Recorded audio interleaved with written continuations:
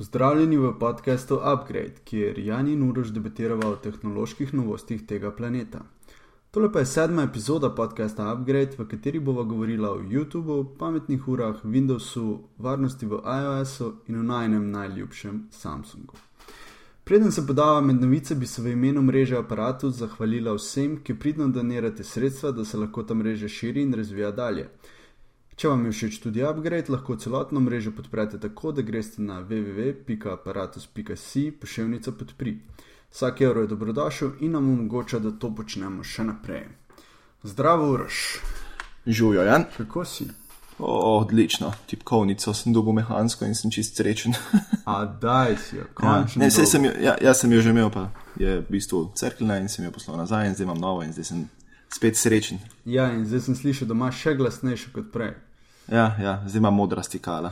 Koliko srečnejša sta tvoja dva družinska člana? Manj. Aha, ja. Ja. Torej, sem že dobil opozorilo. Da...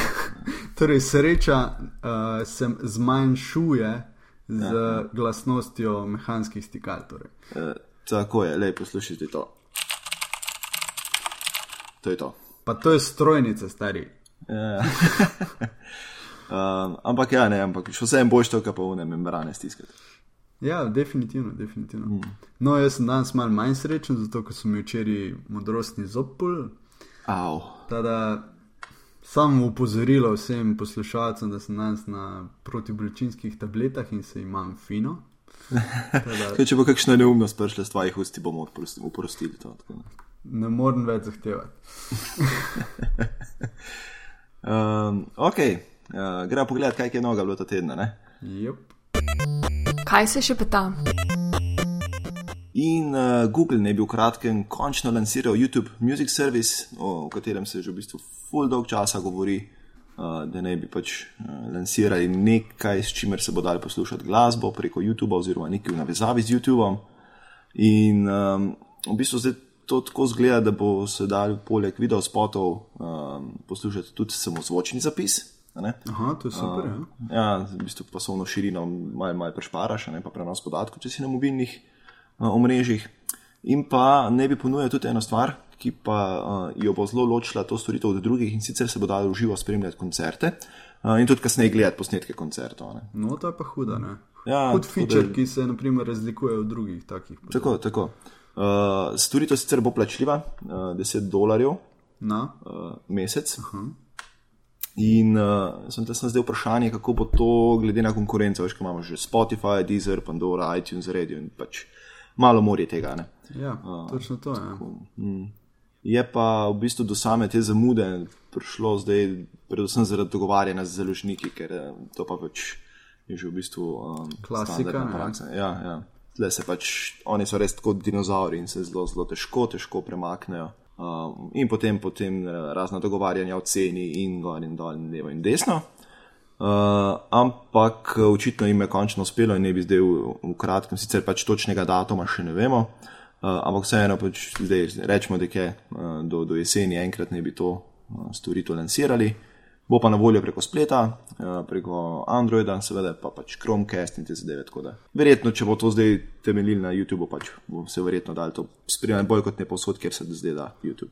Ja, jaz res občudujem te firme velike, kot je YouTube in Spotify in ostali, da se sploh spravijo do tega, da se pogovarjajo s temi založniki, ker to je tako, da bi se pri nam s Sazosom pogovarjal, verjetno. Ja, mislim, da je zelo na istem nivoju. Svaka čas res. Upam, da bo bil ta servis dober, ker si želim, da bi bil dober. Ja. Ampak bomo videli. Je pa tudi vprašanje, ker se veš, pač v Slovenijo to pride zelo poredko, kakšna takšna stvar. Ne? Zdaj sicer je Deezer preko Telekoma, pa Spotify uradno še ni, Pandoro se sicer da tako malo leva roka, desen žep spraviti skozi. Se na isti način se upal dal YouTube, ne? Ja, verjetno pač. Mogo pa, ne vem, na mobitelu poslušati zunih hiš. Po mojem, ja. Pač zdaj jaz sklepam, da se bo dal s kakšnimi DNS-ji to pa ubiti, koliko se da Spotify in tako naprej in razne zadeve, Netflix in to. Tako da, bomo videli, kaj se bo to lansirali, pa če bo to stvar konkurenčna, ali bo to pač še ena verzija, ki je bil Twitter Music, ki se ni nikoli prijelo. Čeprav je malo drugačno. Twitter Music, to sem že pozabil, ker na to je. Ja, jaz tudi, ampak danes sem se spomnil, ker sem še enkrat čez cele zapiske šel, pa sem se spomnil, da je Twitter nekaj imel, pa da je tako poniknilo. Ja, zanimivo. Asus nas pa draži z svojo pametno uro, saj je napovedal dogodek na mednarodnem IFA sejmu v Berlinu, in sicer za 3. septembra. In seveda, da morajo imeti tudi oni svojo pametno uro, sej vemo, koliko se prodajajo te pametne ure, da ljudje stojijo v vrstah za to, resno. Naprimer, če kdo ne verjame, ne vpraša Samsung, ker oni imajo prvo generacijo, je bila pa mislim, da je 6. Vsako generacijo tak razprodajo, da pa vsak teden skoraj nova ura prije. Enkrat sem videl, so imeli v eni galeriji, so te ure nabavili ful in pa je v bistvu nekdo naredil jih je na steno namontiral in neko umetniško inštalacijo naredil s tem. Wow, najslabši vložen denar ever. Ne, za Samsung je dober, ker to je v bistvu po mojem največja pa zelo edina stranka. Ja, Samsung, za njega ni bilo to dobro. Ja, pač. Ampak No in govori se, da bo Asusova ura stala med 99 in $149/evri, ker vemo, kako se to prevaja. Tako. In pa, da ne bi imela AMOLED, LCD zaslon in po obrisu ure, ki jo vidimo na tem Asusovem vabilu, pač zgleda kot še ena kvadratna ura. Se pravi, ni to zdaj rank Moto 360. Ne, ni. Da pač pripravite se še na eno tako uro. Ja, še eno, ki jo bomo pozabili čez en teden. Tle se bo spet začelo to dogajati, ker se je pri pametnih mobitelih, ker se je trg kar naenkrat poplavil s temi in so bili pač nekvalitetni izdelki in pač bo treba te faze čez dati. Ja, po mojem, v 2 letih se bo trg nekako zbrihtal. Ja, tako. Pa v 2 letih upam, da bo tudi prišle te ure na tak nivo, da bo to dejansko uporabno. Ja, točno to, predvsem to. Ker pač, treba je priznati, da ta tehnologija zdaj je to še bolj v povojih, nikomur ni uspelo narediti še zaenkrat izdelka, ki bi se res masovno prodajal, pa bi bil res uporaben, cenovno dostopen, tako vsaj v nekih mejah normale. Tukaj se mi zdi, da se spet čaka na Apple, ne? Kaj bo Apple naredil? Ampak Apple ne bo dal cenovno dostopne ure, ne? Ne, mislim, da je Appleova ura zagotovo ne bo cenejša od $250-300. Ja, torej... Ker že Moto 360 je 250. Ja, torej, točno to smisel reči, da se bo kosala, oziroma se bo Moto 360 kosil z Appleovo uro potem, tako je, glede cene.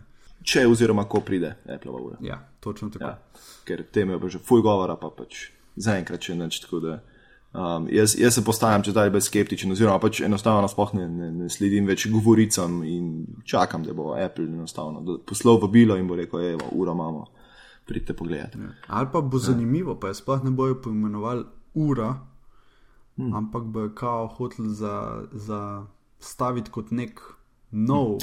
Veš, kaj bi bilo zanimivo, mogoče, če bi iPode pretvorili v ure. Misliš, na nano? Se pa nasploh pač iPod linijo, ker ta iPod linija tako počas umira. Definitivno umira. Jaz se za nano, zdaj ne me držati za besedo 5 ali 6 ali 7. Ja, una ta mala. Tista, ki je bila kvadratna, so prodajali prav une pasove in pol si imel uro, ampak... Ja. Čeprav bi še vedno samo predvajalnik glasbe. Točno tako. Mislim, kazal ti je uro, ampak bil si cool, kao. Ja, mislim, ampak tako se mi zdi pametno, recimo, da bi, veš, kaj iPod je le blagovna znamka, ki je še vedno močna, ne? In s tem bi se jo po mojem dali dosto osvežiti. Je pa vprašanje, če je to pač način, po katerem bi Apple dejansko funkcioniral lahko, ne? Definitivno. Le bomo počakali, bomo videli, kaj bo. Ja. Na današnji dan. In na današnji dan, 25. augusta 1991, je Linus Torvalds oznanil svojo prvo verzijo operacijskega sistema, ki je kasneje postal znan kot Linux. Jej! Tako da vse najboljše Linux. Koliko si zdaj star? 23? Kdo? To je starejško moja punca. Evo, vidiš. Sorry, Katarina. Ja. To je v bistvu tako star, mislim, skoraj tako star, kot moja žena. Ne veš, kaj bo 23 zdaj. No, evo ti, ja. Ja, tako da, evo, tam smo. Ok, v glavnem, v znanju je takrat v novičarski skupini Comp OS Mini X, kjer so ljudje razglabljali o operacijskih sistemih, o tem v bistvu mini Unixu in tako naprej. In v bistvu takrat napisal, da dela brezplačen operacijski sistem, ki pa ne bo velik in profesionalen, kot je bil GNU. Tako je. In tako da povabim sem, pač tako kot je že zdaj v navadi za Linux, je takrat povabil ljudi, ne zadevo potestirajo, ne predlagajo razne dodatke in tako naprej. In zanimivo je bilo, da ni načrtoval, da se bo Linux sploh tako prijel. In danes v bistvu na trgu obstaja teh distribucij, se ne da prešteti, po mojem sploh. Po mojem, da ne. Tudi mi uporabljamo eno distribucijo v našem društvu Vezje. Cool. Kaj pa pravite? Lubuntu, ki je light verzija Ubuntu in pa gre na te stare kompe, super. Ki so malo manj zmogljivi, ampak da še vse pač to pol delati, kako se zagreje. Tako je. Cool. No, še ena zanimivost, Linux od junija 2013, Linux od junija 2013 teče na cirka 95% od 500 najhitrejših računalnikov na svetu in pa seveda na neštetih serverjih, ki jih uporabljajo za svoje namene, recimo spletni strežniki, blagajne in tako naprej. Ampak ok, zdaj, prej, kad sem omenil teh 500 najhitrejših računalnikov, to so pač šuni računalniki, ki so tako za eno sobo pa več. Ja, to so super računalniki. Ja. Tako. Pač ni to zdaj en tip doma naredil. Ja. Verjetno ima tudi kdo v kleti to, ne? Pa ampak misli, kaj bo z njim, ampak... pač imam, ne? Imam, v tem smislu. Zanimivo je, naprimer, jaz se ful spomnim v, 10 let nazaj, koliko se je govoril, letos bo pa Linux zavladal svetu. Mislim, zavladal svetu v smislu, da bojo pač ljudje začeli to uporabljati namesto Windowsa. Tako. Ja, to v bistvu za vsako novo verzijo Windowsa se govori. Ponad zmeri se najde pač neka skupina ljudi, ki začne, ko prije novo Windows je ven, zdaj pa to je pa čist za nič in zdaj bo pa Linux prišel na vrsto. Pač ampak žal se pa izkaže, da ne. Ja. Ker, mislim, sej Linux je prišel delč, pa se da ful lažje, da je že z njim delati, ampak še vse je ne tako kot pač na Windows, ki prekupljaš in dela. Naprimer, ena zanimiva novica, ki sem jo prebral pred dnevi, je bila to, da je leta 2004 mestna uprava Münchna vsa prešaltala na Linuxe. In zdaj, 10 let kasneje, spet šaltajo nazaj na Windows. Ok. Zakaj? Mislim, zaradi stroškov so izkazali, da so večji bili? V bistvu razlogi so v tem, da so imeli probleme, ko so komunicirali z drugimi mestnimi upravami ali pa karkoli z državo, ker so pač oni uporabljali Windows in pa niso bile datoteke kompatibilne in podobno. Čeprav to bi se, če bi v redu zastavili tisto distribucijo, bi se dali to preprečiti, ker LibreOffice, OpenOffice, vse to zna odpirati DocX datoteke. Ampak vem, da so problemi, naprimer tudi v najnovejši verziji LibreOffice, če ti oblikuješ zadevo in jo shraniš kot DocX in jo pa pogledaš v Microsoft Officeu, dejansko so odstopanja. Ja, ok, pa se zdaj, če so to minimalna, ni problema. Niso tako minimalna, lahko so po 2-3 vrstice naenkrat in pol ti pa čist uniči celo podobo dokumenta. Valjda. In da vlada zaradi tega, pa pol tudi zaradi velik raznih stvari, kot so naprimer posebni programi, ki so jih rabili pri svojem izvajanju, so mogli najemati programerje, ki so jim seveda masno to zaračunali. In ko so potem na črto so videli, da je bilo to dražje, kot če bi ostali na Windowsu. Čeprav, jaz tako razmišljam, te javne uprave in tako, ki imajo te razne svoje namenske programe oziroma pač namenski software, me zanima dejansko, koliko tega softvera bi se dal na splet spraviti, oziroma pač v obliko spletne aplikacije, ker potem si pa čisto neodvisen od sistema. Problem je, ker ti ljudje, ki so zadolženi za to, ne razmišljajo naprej za to. Niti niso izobraženi za to. Res, ja. Da pol sam ednim reče, rabimo aplikacijo, v redu, rabimo aplikacijo. Ali bi imeli spletno aplikacijo, sorry, kaj je to? Ja. V tem smislu.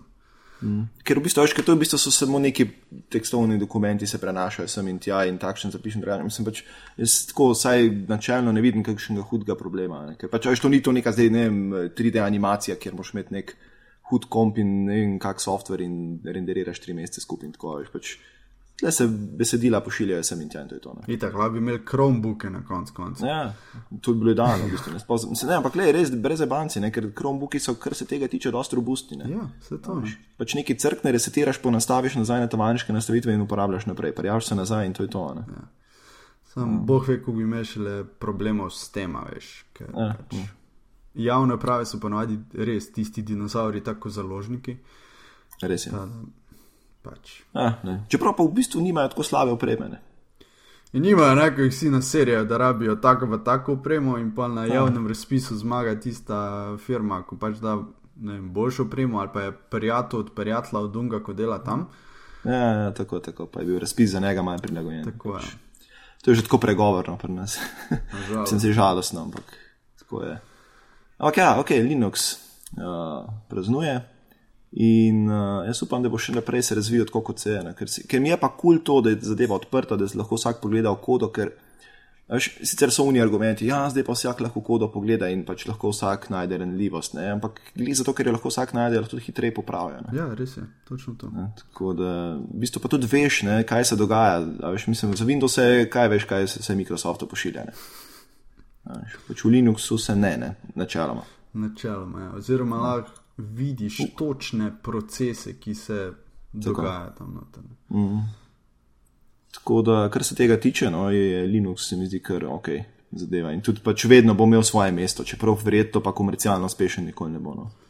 V smislu pač tako, da bi zauzel tržni delež, kaj ga imata Windows pa Mac OS. Ja, naprimer, tista firma ali ne vem, če so to firme, pač tiste organizacije, ki delajo te distribucije, načeloma nikoli nič ne bojo imeli od tega, ko jih delajo, ne? Tako je. Kdo bo imel največ od tega, ko ljudje na svojih strežnikih uporabljajo Linux, so sistemski administratorji, ki jih bojo mogli plačati, ko bojo neki zafrknili, ne? Tako je, res je. Tada posredno neposredno nima Linux nič. Pa sploh, ker je v bistvu odprta kodne narave, že v štartu težko v bistvu zaračunavaš nekaj, ne? Definitivno, ja. Tako da, ja. Ok, ampak še na mnoga leta. Res je. Strojna oprema. In na strojnem delu imava danes posebno poslastico in sicer HTC One M8 je bil naznanjen, da bo bil kot Windows Phone. Tako je, ja, z operacijskim sistemom Windows Phone 8.1. Res je. In sicer identični hardware z Windows Phone 8.1, kar se meni zdi super. Res. To je pa epic poteza od HTC-a. Tako je. Da prav hočem ga sprovat, ker Windows Phone mi je že od nekdaj zanimiv, tudi če odprej, ko še ni bil tukaj razvid, bomo rekli. In ne vem, mogoče bi celo nekega dne prešalto na Windows Phone, problem je sam, ko ne vem, še nima dosti aplikacij za mene. Tako, zdaj nima dosti aplikacij, še zdaj tako, ne, pač une večje aplikacije, zdaj tistih luken ni več, veš, ko bi rekel, zdaj pa ne vem, Instagrama ni ali pa uno, ne, ampak problem je v tem, mislim, dva problema sta pri aplikacijah. In sicer eno je pariteta funkcij, kar pomeni, da v bistvu na, recimo, Instagram za Windows Phone še vedno nima opcije, da bi ročno obdelal fotko, veš, ker lahko zdaj imaš une sliderje, ker lahko vsako stvar posebej, ne. Tega še ni na Windows Phone, čeprav pač Instagram tam je, ne. Pa recimo, drug problem je pa v tem, da ni raznolikosti, ne. Se pravi, pač imaš eno aplikacijo in to je to, ne. Nimaš tako 5 aplikacij, pa bi rekel, ok, ta pa meni bolj ustreza, ne. In tretja stvar je pa v bistvu, da nimaš unih killer appov, veš, kaj bi bili, to je pa sam na Windows Phone in moram imeti Windows Phone, zato ker je ta aplikacija tako. Ja, upam, da bojo razvijalci enkrat, ne vem, ali bo Microsoft tukaj pritegnil z ne vem kakšno ponudbo. Ja, pač tlej samo denarih lahko pritegne. Ja, definitivno, zato ker tisti veliki razvijalci, ko že itak za eno operacijski sistem razvijajo, pa še za drugega, pa da bi še za tretjega moral imeti verjetno res orang spodbudo strani proizvajalca telefona oziroma operacijskega sistema, da bojo sploh začeli to. Ne? Ja, ker je. Mislim, ampak je pa tako Windows Phone 8.1, zdaj, jaz imam sicer tle na Lumio 920, sicer na posoji, no, ampak je zaupdatena na pač developer preview in te zadeve na 8.1. in zadeva vrhunsko deluje. Mislim, a veš, ker recimo Windows 8.1 je že tako novejši operacijski sistem, Lumia 920 je išla leta 2012, pa vse pali gladko, lepo, Cortana deluje brez problema. No, Cortana ne bi celo prišla na Lumia 520, čeprav vem, tako da. Wow. Ker je v bistvu res nič od telefona. Dobesedno, ja. Ampak ja, mislim, tako, ker se tega tiče, je Windows Phone dobro zastavljen, tudi zdaj imajo neke temelje. Zdaj pa, če recimo pogledaš ta HTC One M8, da pridejo takšni telefoni, ki so res nekaj vredni, oziroma ki so nekaj posebenega. Ne? Ja, kvalitetno so narejeni, ne. Te me fora. Mislim, se lahko mod primerja z Nokio. Ja, z Lumio. Tako. V bistvu se mi zdi, da je celo zdaj v HTC One M8, ko bo prišel na police, da bo tako skoraj boljši izbira to, kot pa Lumia iz enega samega razloga. In sicer, pač ok, kakovost izdelave in vse to je vse v redu, ampak ena stvar, ki jo recimo mnogi proizvajalci še niso zakapirali, je to, da je treba na telefone oziroma na mobitele dajati zvočnike na prednjo stran. In to je nekaj, kar je HTC zakapiral in zelo dobro realiziral. To pa boom sound zvočniki. Jaz res še nisem slišal telefona, ki bi tako dobro zvenel. Pa je še v bistvu to delč od tega, da bi res dejansko dober zvok bil. Ampak če pogledaš v naboru telefonov oziroma mobitelov na trgu, je to dan pa noč. Tako da, kar se tega tiče, se mi zdi, da bo tale zadeva prav luštna. Ker je pa res, mislim, kar rečeva, da je identičen hardware, je dejansko identičen hardware. Ja, in sicer... Tako, pač do ta zadnjega šrafa. Ja, pač vse isto, kovinsko hiše, tako si rekel, boom sound ima 4 megapiksla, ultrapixel, dvojno kamero, Blinkfit aplikacijo, DotView hiše, Cortana seveda, poganja ga Snapdragon 801 2,3 GHz, 4 jadri, grafični čip je Adreno 330 in ima 2 GB RAM in 32 GB za shranjevanje. In pa seveda 2600 mAh baterijo, kar je full, in si sam želim, da bi jaz enkrat imel na iPhonu toliko. Pa 5-palčni zaslon, 1080p zaslon, kar je 12,7 cm. Ja, tako je. To je tist, kar je res awesome. Tako. Edini ime ima grozen. Ja, ime je pa grozen, ja, ne vem, zakaj mora biti isto ime. Ja, ker zdaj je v bistvu uraden naziv, mislim, da je prav HTC One M8 for Windows. Ja, for Windows, ja. What? To je, pač, ja, recimo lahko bi uporabili, a veš, da bi bil HTC One V8. Tako je. Tako bi že vedel, da je za Windows. Tako. Tako da ja, evo, no, če tudi ga ne, zdaj Nokia končno dobila konkurenco, ker zdaj le v dolg časa mislim, da Nokia zelo edini proizvajalec Windows Phone naprav, tako da. Definitivno. Saj neki. In ker so že pri novih mobitelih, pogleda si še tale Sharp Aquos Crystal, ki je sicer narejen samo za operaterja Sprint v Ameriki. Ampak, pejte v zapiske, pogledajte si sliko in videli boste znanstveno fantastiko, ker to je pa nora zadeva. V bistvu, ves čas je že govora, da bodo pač telefoni oziroma mobiteli nekoč imeli zaslon od roba do roba. In to v bistvu še nobenemu ni ratal. LG je prišel še najbližje s svojimi mobiteli, ampak ta Sharpov telefon pa dejansko zgornji in pa levi pa desni rob je zaslon do roba.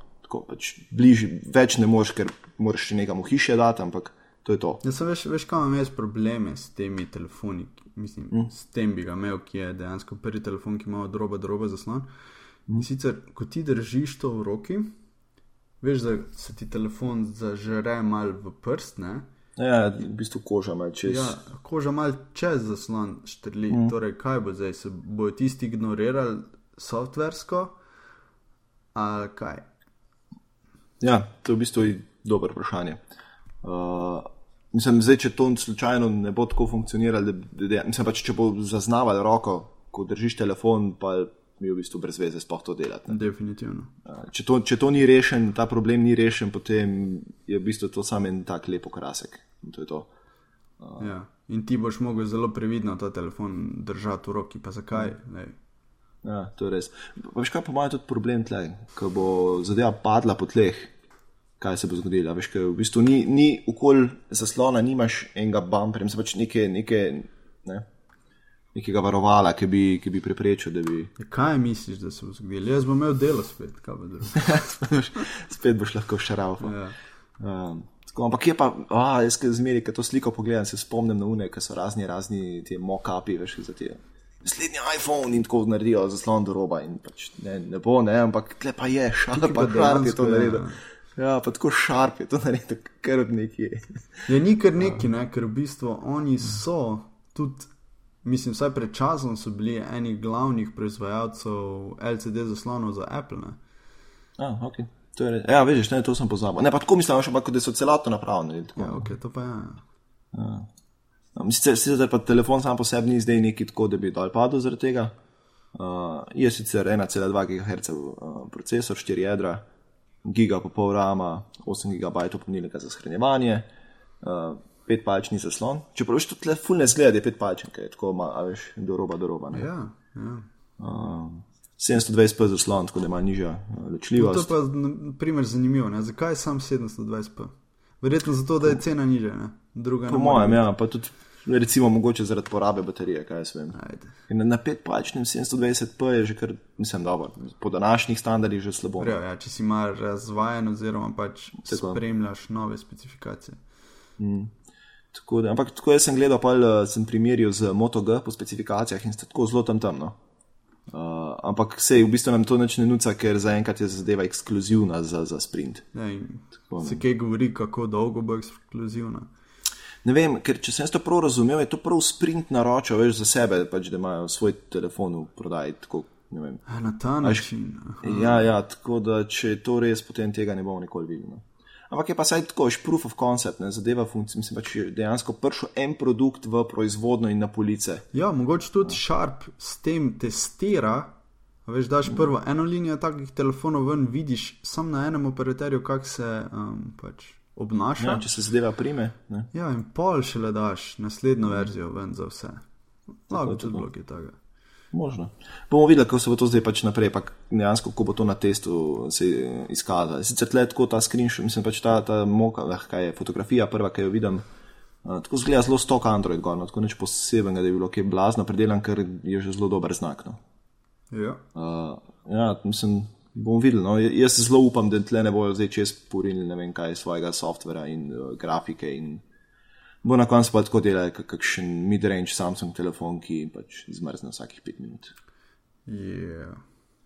A veš, kaj zdaj Android je prišel do te meje, da če daš, ne vem, tako 1 GHz, pa tako 1,5 GHz procesor not, pa 1 GB rama, da daš, to že čisto podobno zdaj dela, ne. Tako pač, ni sicer zdaj, da bi glih dol padel, ampak dela gladko, se ne zatika in z tega vidika. To je pa tudi, kar je pomembno, ne. Ja, ker na starih napravah nisi mogel Androida pripraviti, da bo delo gladko, pa ne vem kaj. Ja, raden, če si imel Nexusa, pa še tam je bil tako zelo pod vprašanjem vse skupaj. Ja.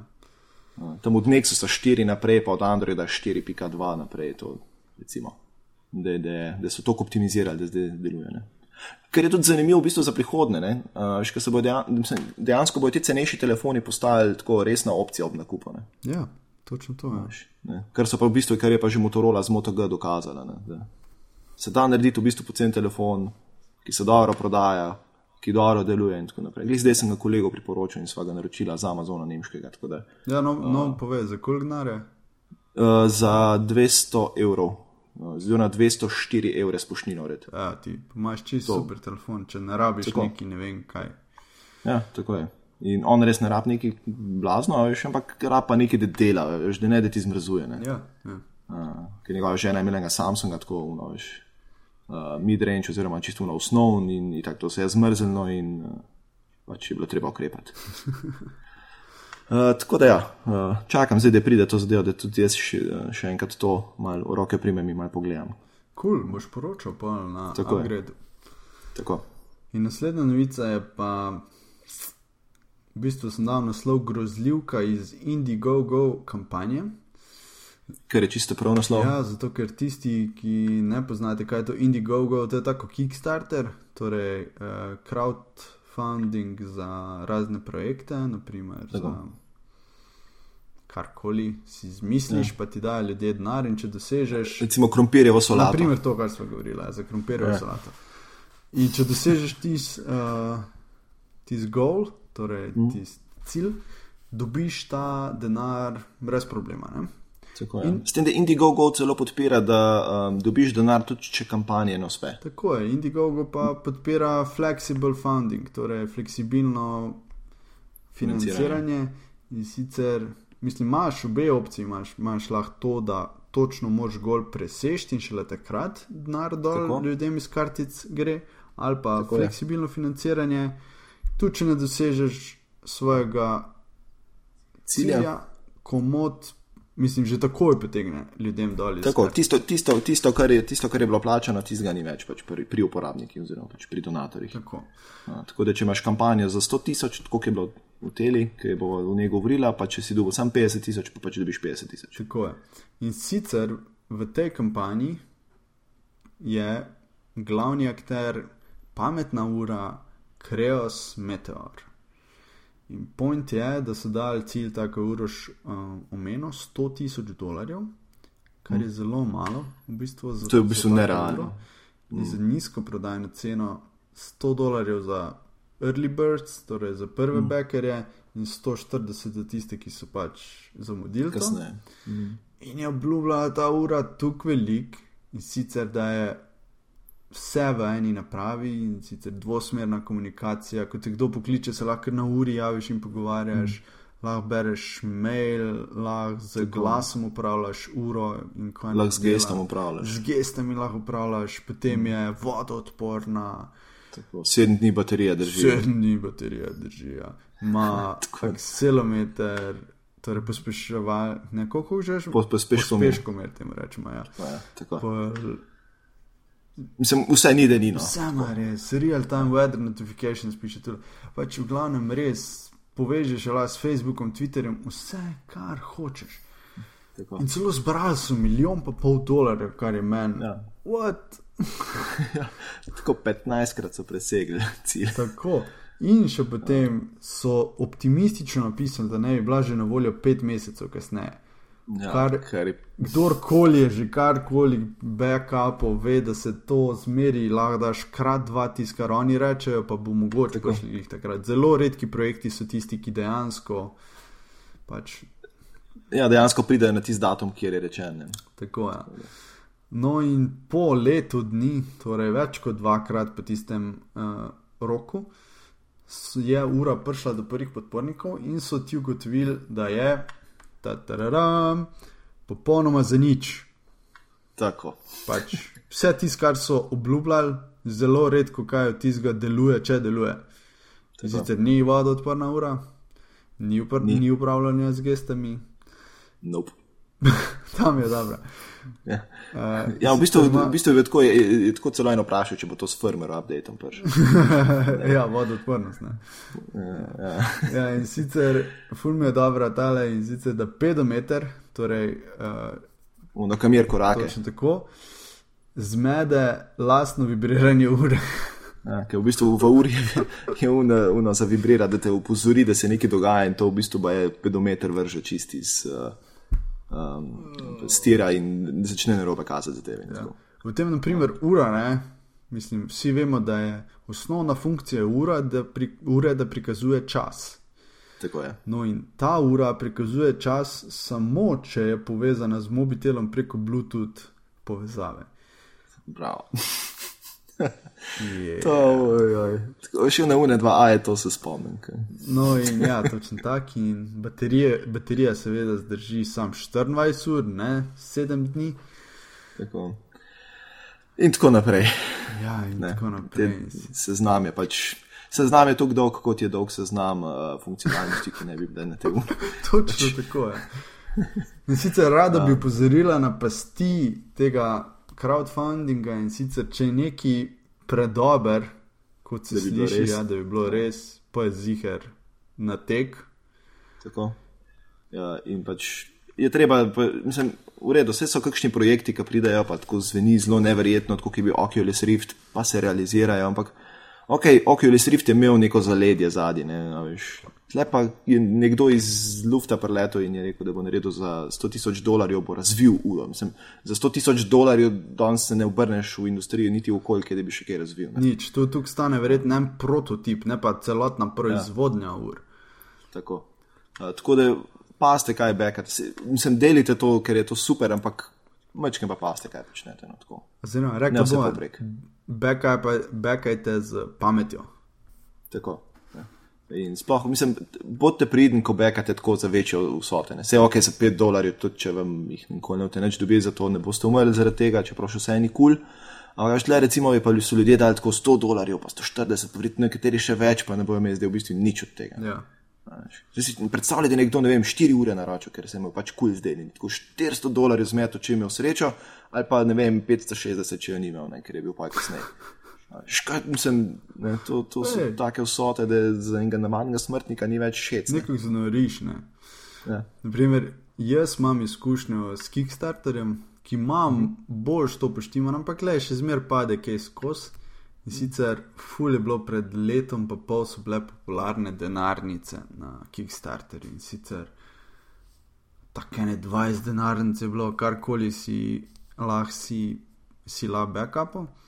In sicer sem jaz potem pač backal eno denarnico, ki je izgledala lušno in vse. In pa seveda sem jo dobil po 2-kratnem času, tako sem pričakoval. Ja. No in tista denarnica je potem izgledala skoraj čist drugače, ko je bila tam predstavljena. Šivi so bili bogi, kmalu so začeli razpadati. Sama izdelava denarnice je bila taka, kot da ne vem. Bog se usmira. Ja, res. Pač, in koliko si plačal? Da sem $20, Ja, ki jih ne bom nikoli več dobo. Ampak kot pravi Kickstarter, ti ne kupiš tam produkta, ampak backaš projekt. Tako je, ti ga v bistvu finančno podpreš, ampak zato lahko dobiš nagrado. Ni pa nujno. Ti dobiš nagrado in ni pa to trgovina. Kickstarter ni trgovina. Ja. Čeprav so se recimo vsi projekti potem obrli v to dejansko, ne? Da v bistvu že vnaprej prodaja svoje produkte, imajo pa zazihran, to je prodaja. Ja, ker točno vejo, da drugače, da bi ti sam z idejo prepričal človeka, mogoče to delovalo na začetku Kickstarterja, ampak potem pa ne več. Ja, tako da v bistvu so ljudje zahtevali nekaj v zameno. Ampak primarni namen res Kickstarter je v tem, da finančno podpreš nek projekt, ki se ti zdi kul, ne glede na to, da dobiš kaj za to ali ne.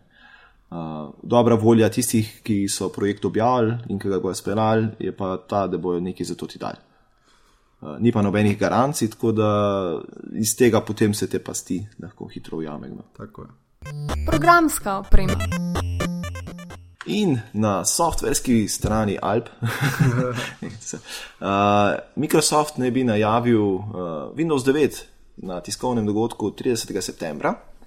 To pač tista uradna najava. Ne? Vsi vemo, da bo pršel, pa vsi vemo, da bo, pa dolgo se že govori, da bo pač zadeva zelo hmalo že pršla ven naslednje leto.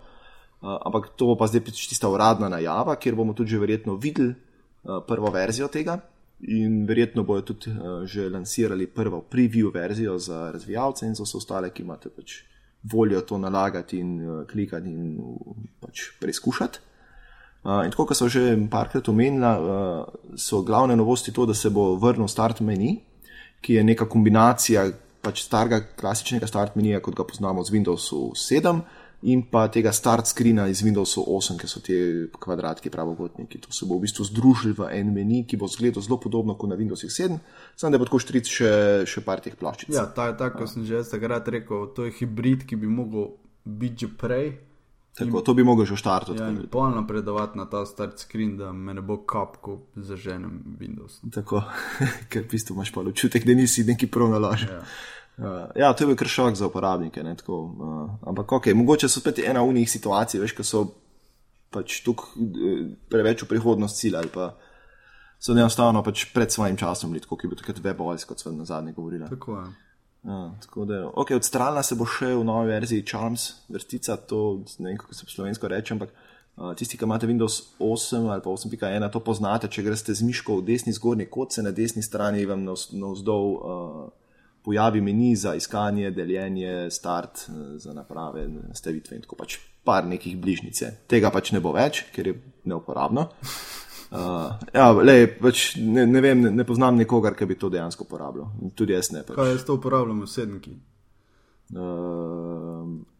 Kako? Ne, to Charms meni je prav v Windows 8.1, to ti ne znam pokazati.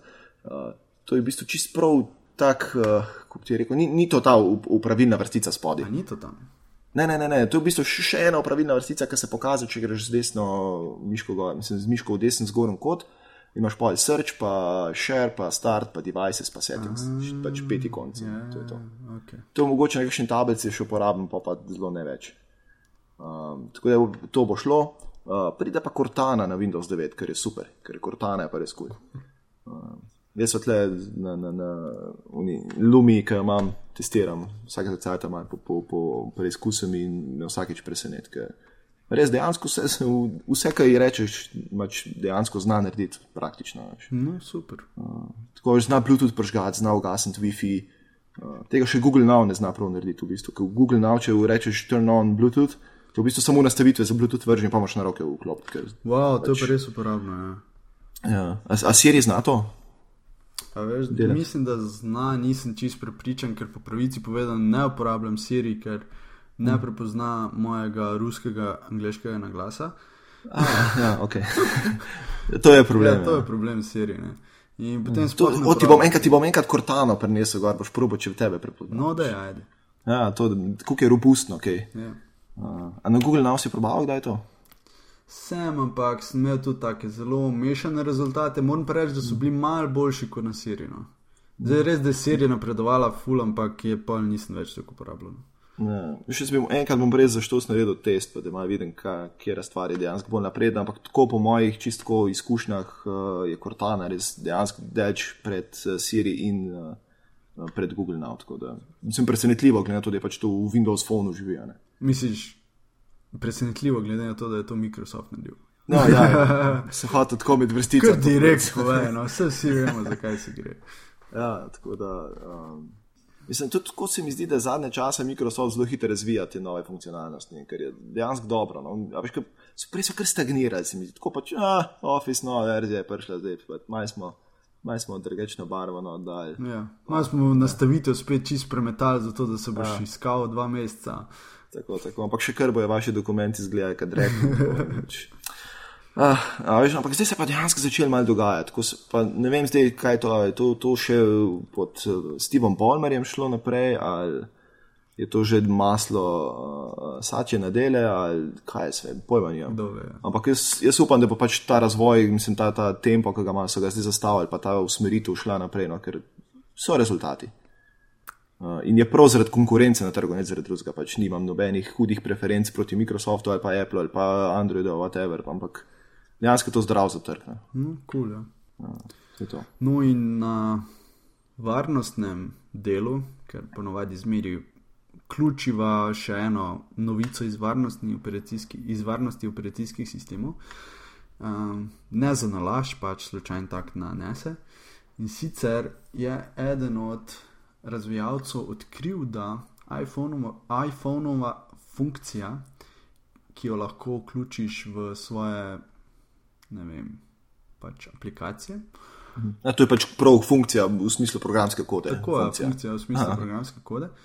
Okay. Lahko komorkoli dovoli, da kliče iz aplikacije, kot je Gmail, Facebook, Messenger, Twitter, in sicer tako, da ne prikaže obvestila, da bo klical, ampak kar avtomatsko kliče. To se v ozadju dogaja? Ali? Fora je, da ko ti v Safariju klikneš link na eno, ne vem, številko. Telefonsko številka, ti prikaže obvestilo, ali želiš poklicati to številko.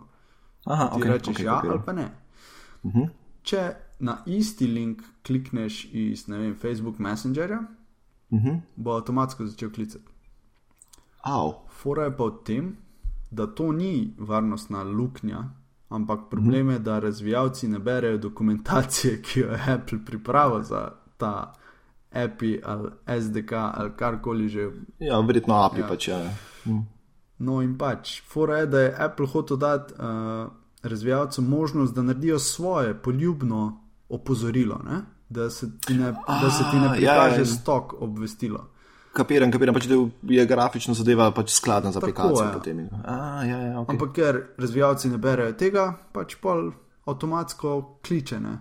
V bistvu, varnostna luka, tle bi moglo v bistvu imeti tako, da bi bil vsaj fallback narejen v funkciji. Se pravi, če ni custom, obvestila, se prikaže stok obvestila. Ja, v redu, ja.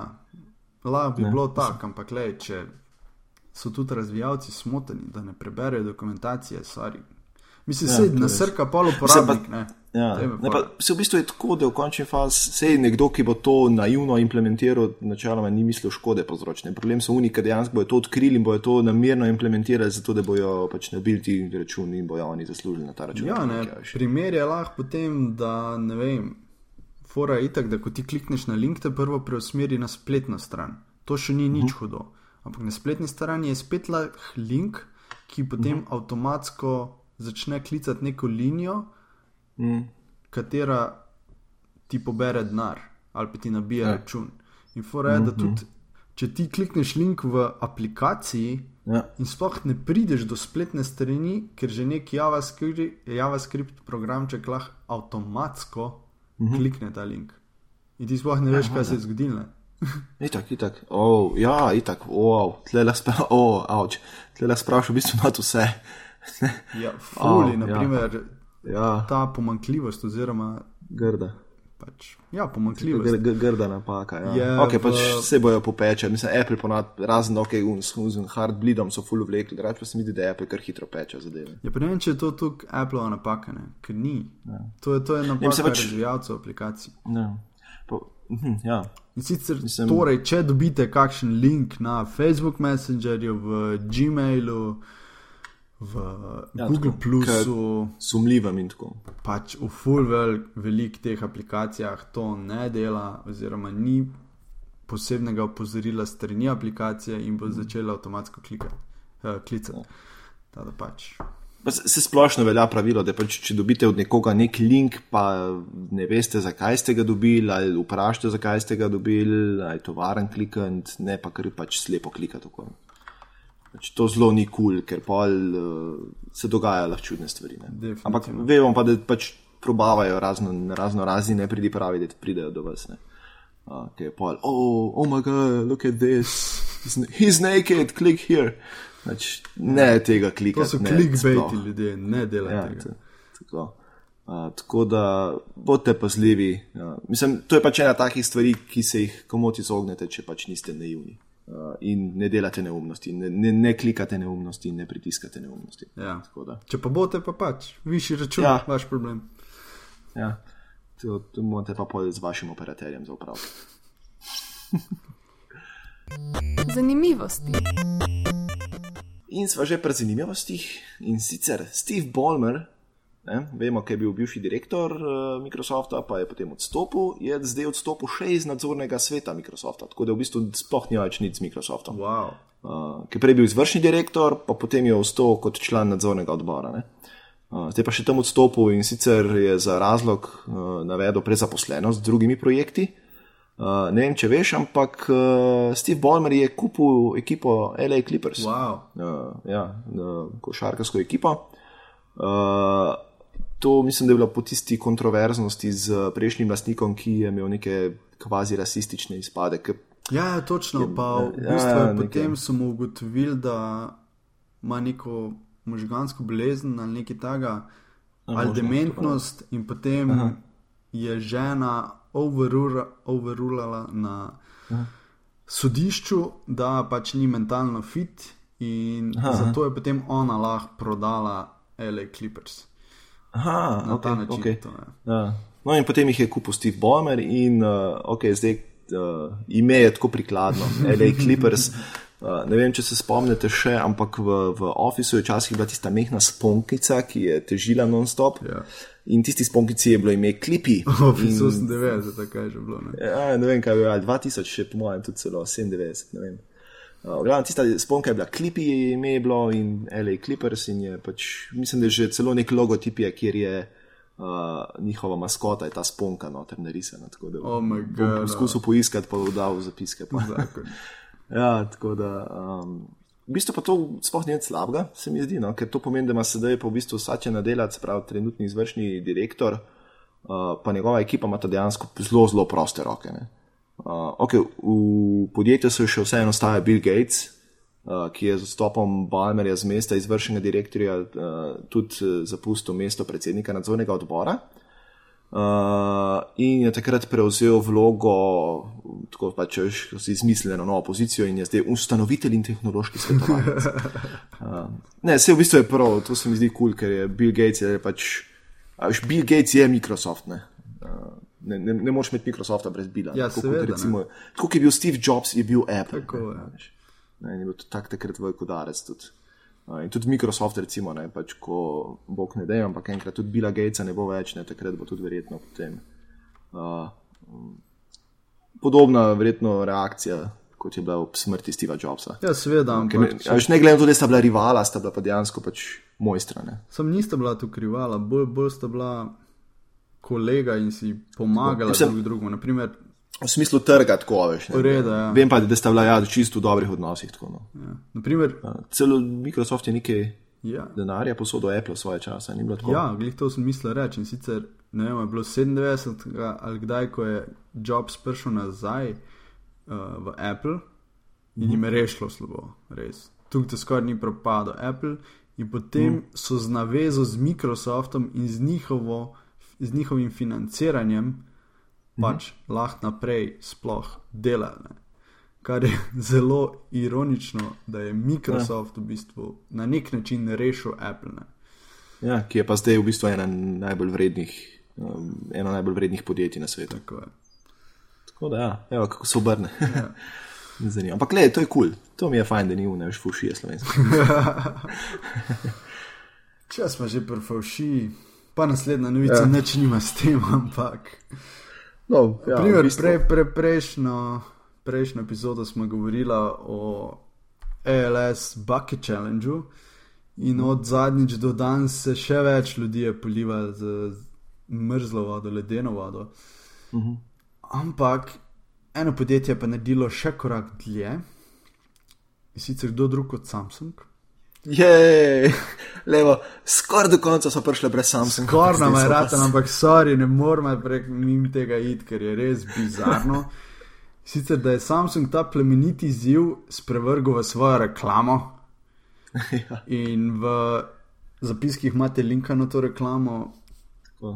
Poglejte si video. Okay. Ja, in če sam na hiter opišem video, vidimo Samsung Galaxy S5, kako ždi med ledom. In potem še malo leda na njega spustijo, kar seveda nakazuje na to, da je vodoodporen, super Samsung, whatever. Ampak kar je pa bizarno, je pa to, da tist S-Voice govori to, zelo bizarno res in govori tako Stephen Hawking oziroma on bi povedal boljš. Ja, mislim, to veš kako zgleda, tako kot bi v Windowsih XP, ki si imel noter če si kdaj odkril, v Windowsih XP je bila opcija, da si v tipko noter, pa ti je to povedal ven. Čist isto zveni, pač za nič. Ja. No in ker pol pač more seveda tisko to naredi, ta challenge more nominirati naprej ljudi, oziroma v tem primeru naprave. Ja. In S5 nominira iPhone 5S, HTC One M8, tudi ne vem, če je vodoodporen. Ni, ne? Pa Nokia Lumia 930. Ki tudi ni. No, ki tudi ni, ne? In potem, le zakaj niso nominirali Xperia Z2, ne? Ki pa je, ne? Ja. Mislim, to je še nek sick joke mesta. Ja. Veš, kaj je pa glavno vprašanje, ki si ga pa po mojem še, mislim, ali si ga pa zelo redko kdo zastavkovi to reklamo, ne? Kdo je Samsunga nominiral? Mislim, pač kdo je, a veš, ne?